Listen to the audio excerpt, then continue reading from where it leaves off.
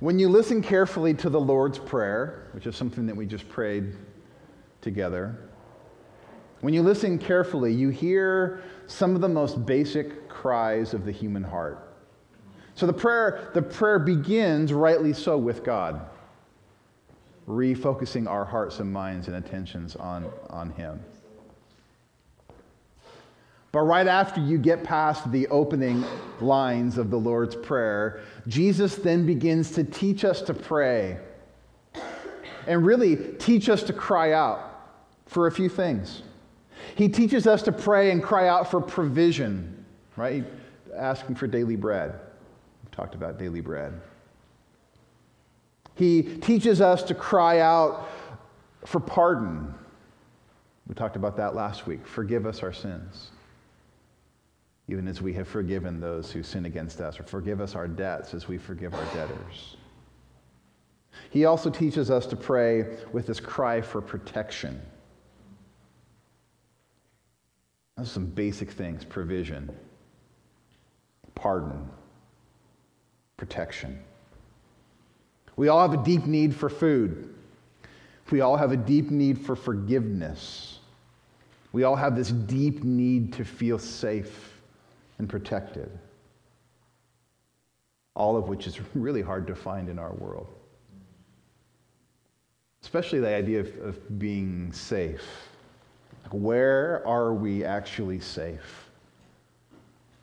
We can put on the screen this piece of art. I think expresses it pretty powerfully. This piece is done in the style of Banksy, kind of street graffiti art. What do you see? That's a real question. What do you see? An apple. See an apple? See the fruit? See a little girl? Yes. Reaching up for the fruit? What else do you see? Serpent, snake? Yeah. Can you read the sign? Okay, next slide. Beware of everything. Which in some ways kind of sums it up. At least it feels that way. In the words of theologian J.I. Packer, he says, life is a spiritual minefield. Amid such dangers, we dare not trust ourselves. Father, keep us safe. Beware of everything. Or in other words, lead us not into temptation. Matthew 6, verse 9, Jesus giving this teaching to his disciples. He says, Matthew 6, 9, pray then like this: Our Father in heaven, hallowed be your name. Your kingdom come, your will be done, on earth as it is in heaven. Give us this day our daily bread, and forgive us our debts as we also have forgiven our debtors. And lead us not into temptation, but deliver us from evil. Yes, it's muscle memory, isn't it, just to keep going. We'll get there in the weeks to come. Today, we're going to focus on that part of the phrase. Lead us not into temptation. And some view that verse, that line, as one whole thought, and it ties together for sure. I'm going to do this in two halves. This week, lead us not into temptation. Next week, we'll talk about deliverance from evil, or the evil one. Let's talk temptation. Now, you may or may not know this, but temptation, the word temptation is tricky. Temptation is tricky too, isn't it? Temptation is tricky. The word temptation is a tricky word in the Bible. Especially in the original language, there's one Greek word that shows up and can be translated three different ways. So it's the same word, it's the word pyrosmos, and it can mean temptation, it can mean trial, it can also mean a test. And depending on its context and the source of it, helps understand what that is. Temptation, trial, and test. Same word in the language here, translated different ways. But in English, those three things mean very different things. A temptation feels different than a trial, feels different than a test, though there's some connection between those things. So in some ways, it's hard to talk about this. It's like, is he talking about lead us not into temptation? Is he saying lead us not into trials? Is he saying lead us not into testing? Or what's the difference between those things anyway? But you hear it, lead us not into temptation, and some hear that phrase and are immediately turned off because it can conjure up an image of God as tempter. Right? Lead us, God, don't lead us into temptation. And the mental image of that is somehow God up in heaven with like a fishing line, just dangling temptations in front of us just to see if we'll bite. Or God like sneaking around the corner, just watching us. Like, are they going to take the bait or not? That's not a healthy picture of God. I don't think that's a biblical picture of God. But that phrase, lead us not into temptation, some like, man, is that what God's like? We have to pray for him to stop doing that to us?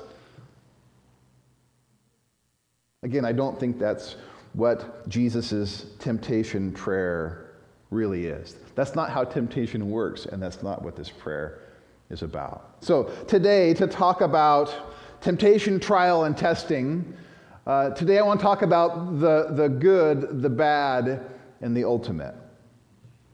So first, let me talk about the good. To pray, Father, lead us not into temptation, just to clarify, is not a prayer asking God to keep us from all trials and testing in our life. That's not the prayer.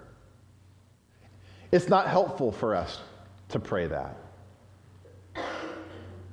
To pray, God, stop trials in my life. God, stop all testing in my life. And the reason why that's not a helpful prayer to pray, again, I don't think it's a biblical prayer to pray, but I know from the scriptures, actually, that God uses trials and tests in our lives for good. So it's not actually helpful for us to say, hey, God, would you stop all tests and trials in my life? I'm not going to chapter and verse you to death today, but I can think of many stories in the scriptures where God uses suffering and difficulty in people's lives, and it brings about good things. I think of Joseph in prison, wrongly accused. And yet God uses that story and that situation to bring about the deliverance and the help for his people in famine and for a nation. Think about Joseph. I think about even Job and the loss of his family. I think about countless women in the scriptures who encountered barrenness. How many times do barren women show up in the storyline? Sarah, Rebecca, Rachel, Hannah, Elizabeth, and there are more. And God uses even their barrenness or their season of barrenness to accomplish something good in their lives. Not to mention Abraham's testing. So I just want to clarify, not all trials are bad. Not all testing is evil. Author Wesley Hill, a few quotes for you here. He says, the Bible does feature numerous stories in which God, like a metalsmith, applies pressure on his people to refine their faith and obedience, to make it stronger and more durable.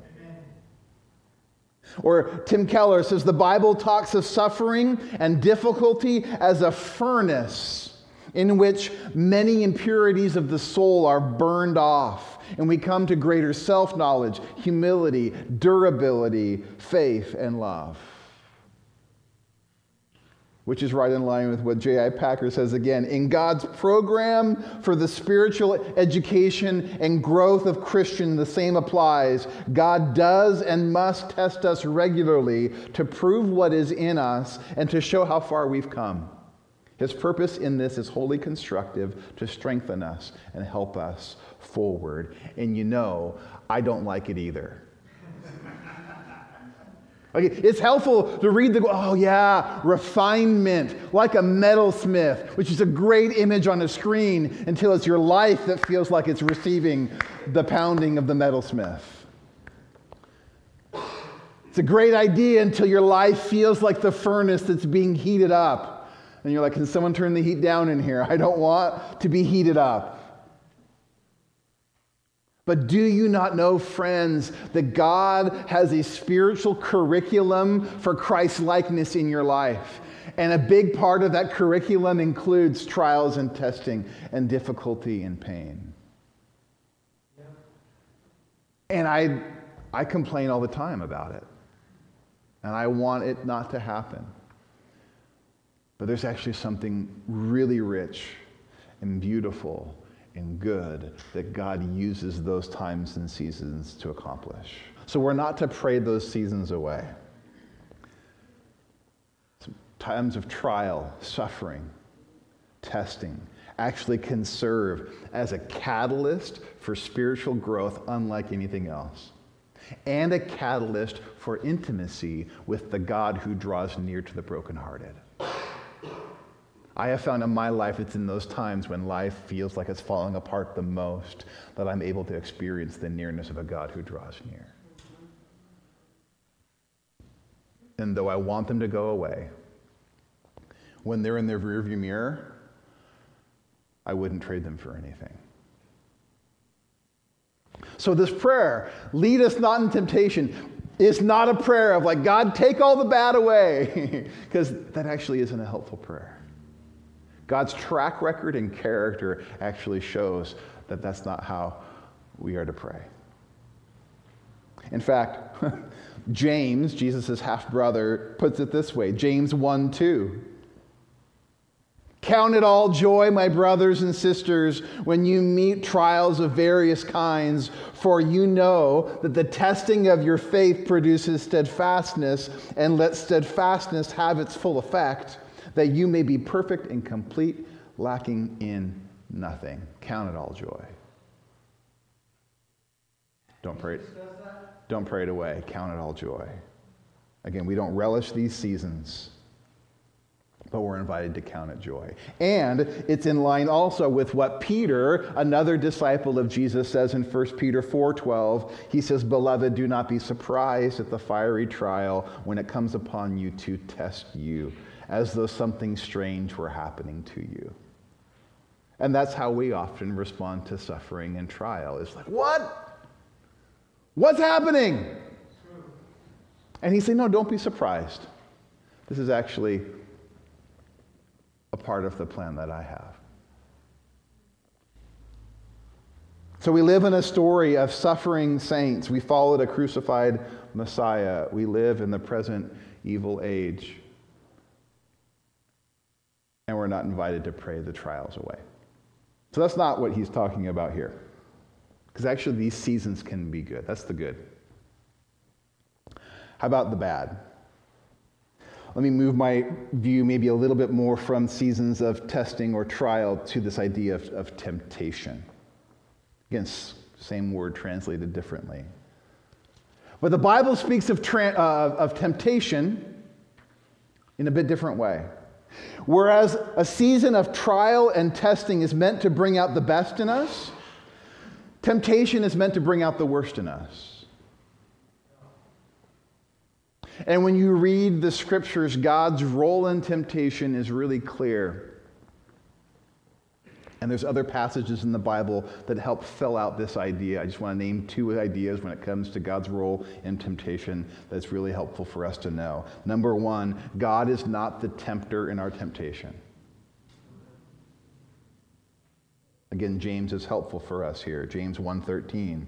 James writes, "Let no one say when he is tempted, I'm being tempted by God.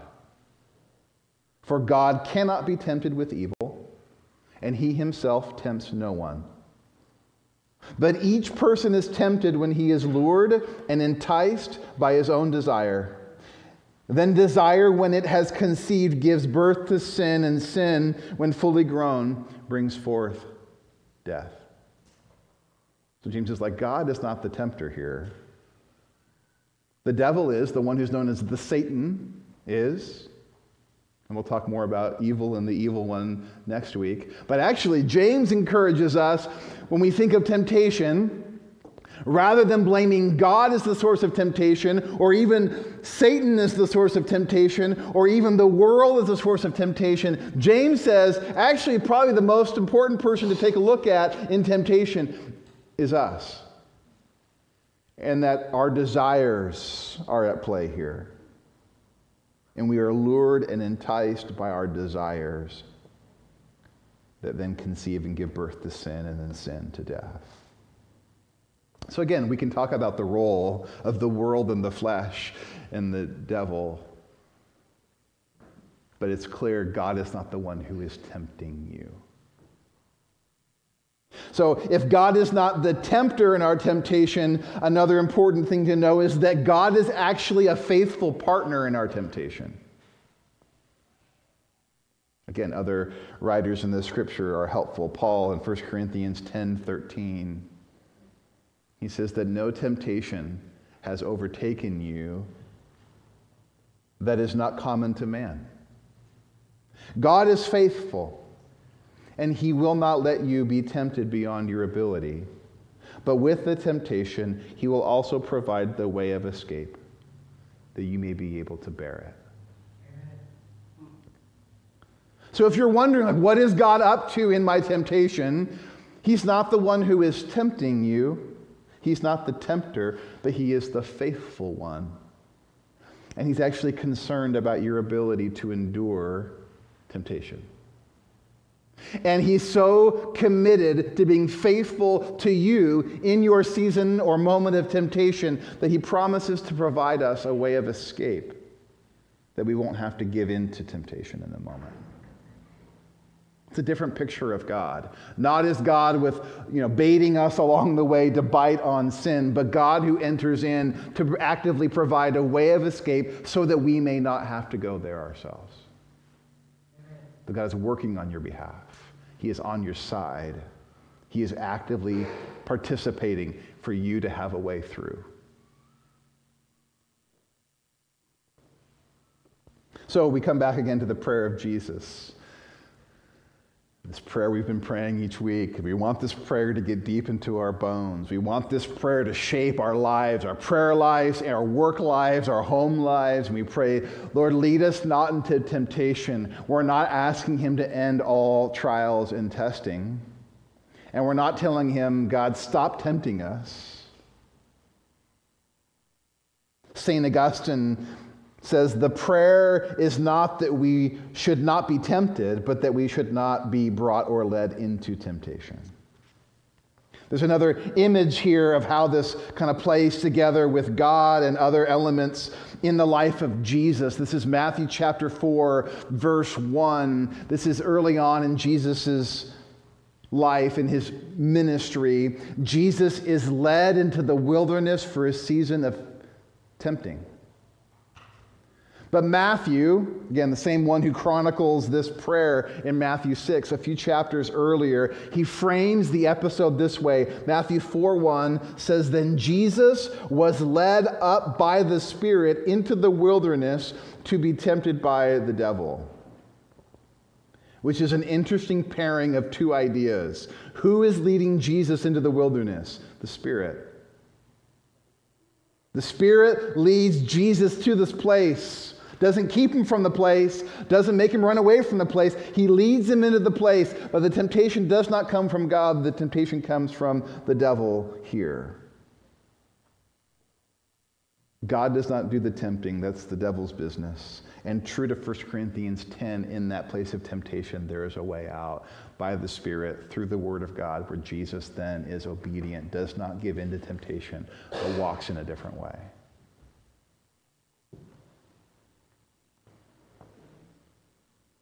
So as we pray this prayer, Father, lead us not into temptation. Again, it's not a request for trials and testing to go away. It's not a request for God to stop tempting, because he's not tempting us in the first place. Then what are we asking for? And that's where I want to just point us to the ultimate The good, the bad, and the ultimate in here. So this word, pyrosmos, keeps popping up in Matthew's ability to tell the story of Jesus. It shows up here in Matthew 6 in the Lord's Prayer, lead us not into temptation. It shows up earlier in Matthew 4 in the story of Jesus in the wilderness. But it shows up one other time later on in the gospel story, back in Matthew chapter 26. If you have a Bible, you can flip over to Matthew 26. So again, Jesus has gone through his early years. He steps into a life of ministry. He does his season of ministry right near the end. Matthew 26, right after Jesus celebrates Passover, we know it's the Last Supper with his disciples. This is right on the night that he's betrayed. This is right before he's handed over. This is the night he will go on trial and eventually be put to death. Right before that, Jesus spends some final moments with his closest disciples and friends.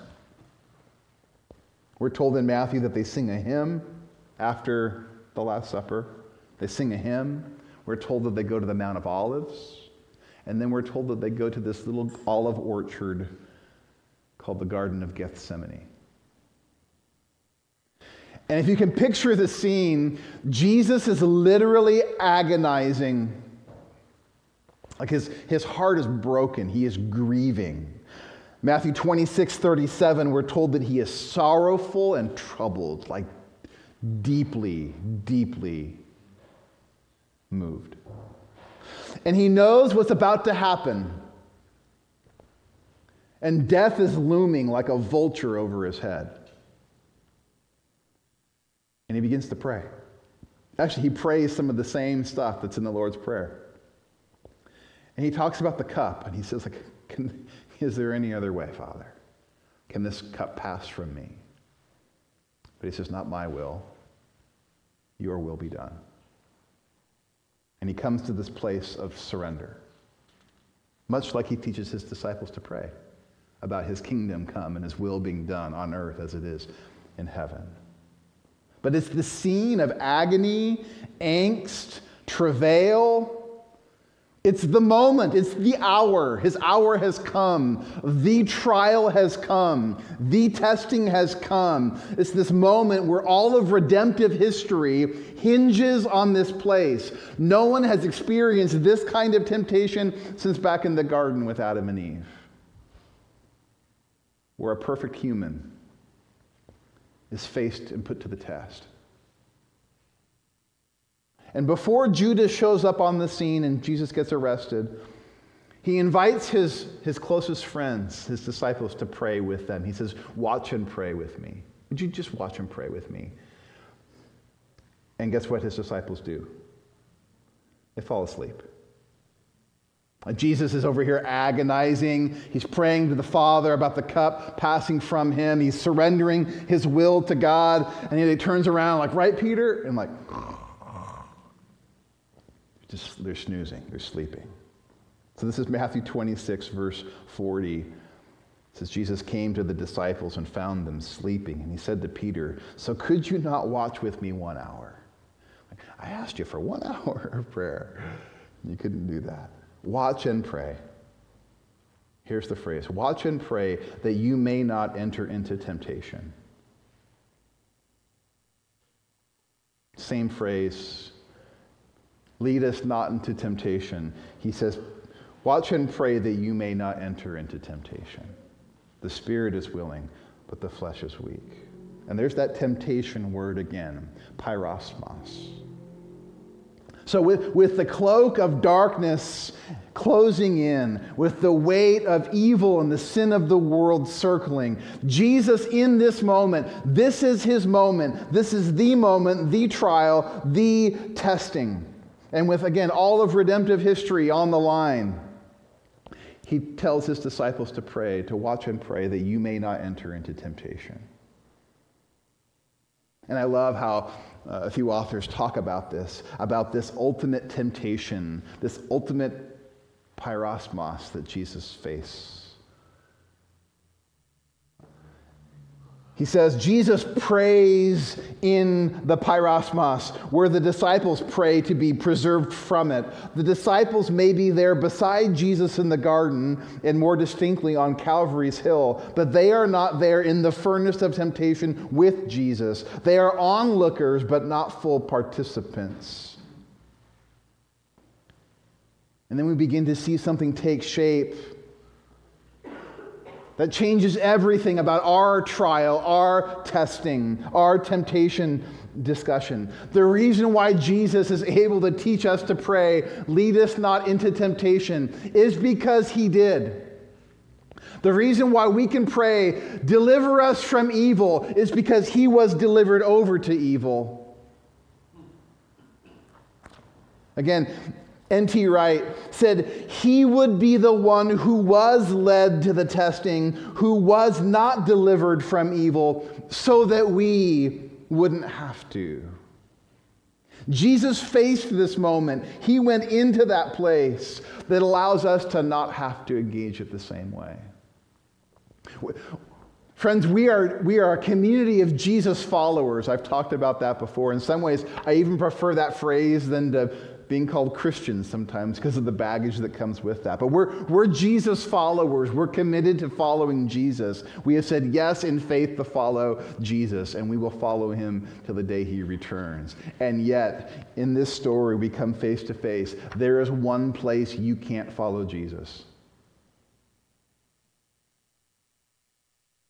And that's to the cross and die like he did. The garden story of agony mixed with the Lord's Prayer reminds me that even though we are Jesus followers through and through, we will not have to be forced into the capital T testing that Jesus faced, the capital T trial that Jesus endured, the capital T temptation that Jesus faced in that moment. Again, N.T. Wright says, this vocation is unique to Jesus.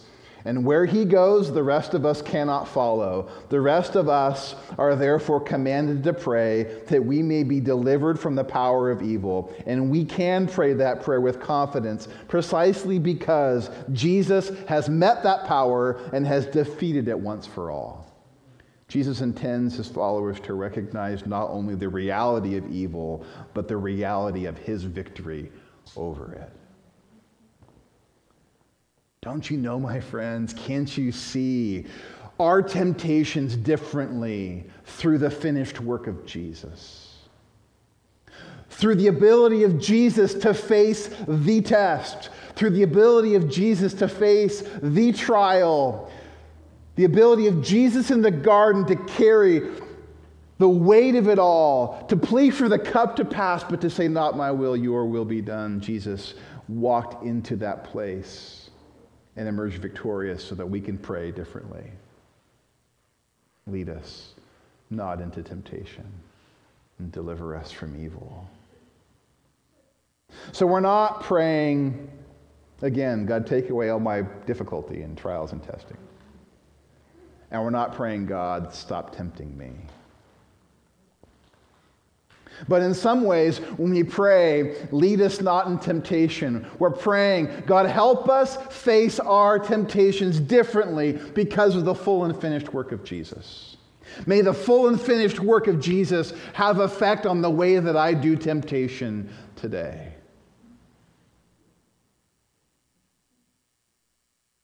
Where he went in victory, the good news is I don't have to ever go. This is the one place that I will never have to follow Jesus into the trial of Mount Calvary. I will not have to face Satan alone. I will not have to face death alone. And the fact that I actually can face my trials and testings and temptations differently is because Jesus is the one who has perfectly endured the greatest fiery trial of them all. Which makes him able to be the one, Jude 24 says, is able to keep you from stumbling. He is the one who is able to keep you from stumbling. He is the one who will provide the faithful escape. He is the one who will help you in your moment of need. He was forsaken that you will never be alone. So I can actually thank God that Jesus can use my trials. And I can thank God that Jesus can use my season of testing. And I can thank God that Jesus will provide a way out due to his life, death, and resurrection. And I can follow him and live differently because of his victory. Because of his death, I can live. So we pray, Lord, save us from our time of trial. Save us from temptation. Because in many ways we know that he already has answered that prayer 2,000 years ago on the cross. We pray this prayer mindful of the full work of Jesus. I'm curious this morning, what is the greatest temptation you face today? And again, that's not a question you have to answer out loud. What is the greatest temptation you face today? Lord, lead us not into temptation. May you discover a God who has the ability and the desire to lead you through it and out of it in the way of Jesus.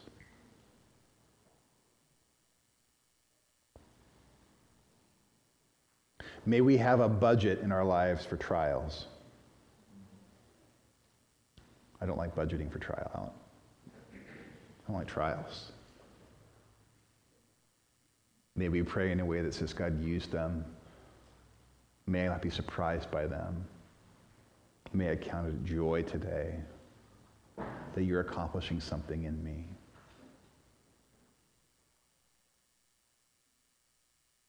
May we not unnecessarily court temptation. Sometimes we're just stupid. And we put ourselves in situations that we're like, that's just not wise.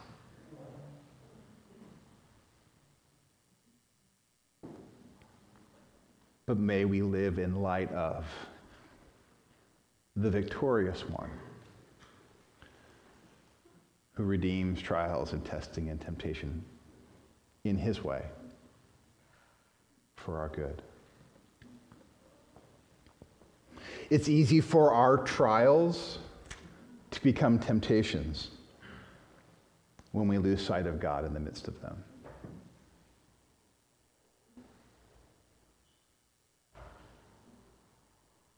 May you find a God who brings us a different way.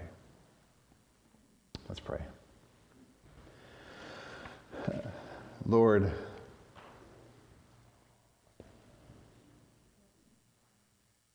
it's easy to feel at times like the sign, beware of everything. It feels at times like everywhere we look, it's just hard. And maybe it's because of testing, maybe it's because of trials, maybe because of the allure of our own desires, maybe it's because we live in this present evil age, maybe it's because of the whispers of the evil one. But God, our desire is to live in light of the cross. And so, God, I pray for the very real pressures that are in the room today. I pray for those that are feeling the squeeze. We're going to use the analogy of the refining fires. They're feeling the temperatures being turned up.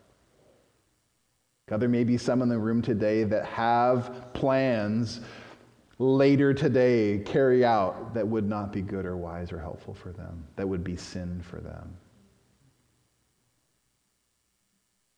God, lead us out.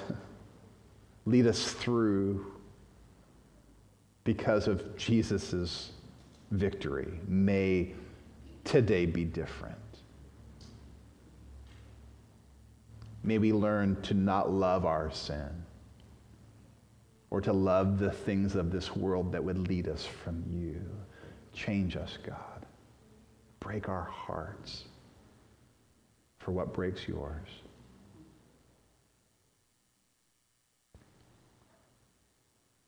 Save us from our time of trial, Jesus, because you endured yours well. May that make sense. May that be different by the power of your Spirit here today. And God, I pray for those that are weary in this season. Would you breathe strength? Would you bring strength? Would you bring your power? Would you bring your grace? Would you bring your mercy? Would you bring your love? All the things that are available because of Jesus and his victory. Keep us safe, Lord, in your hands to live a life marked by you. We pray this in Jesus' name. Amen.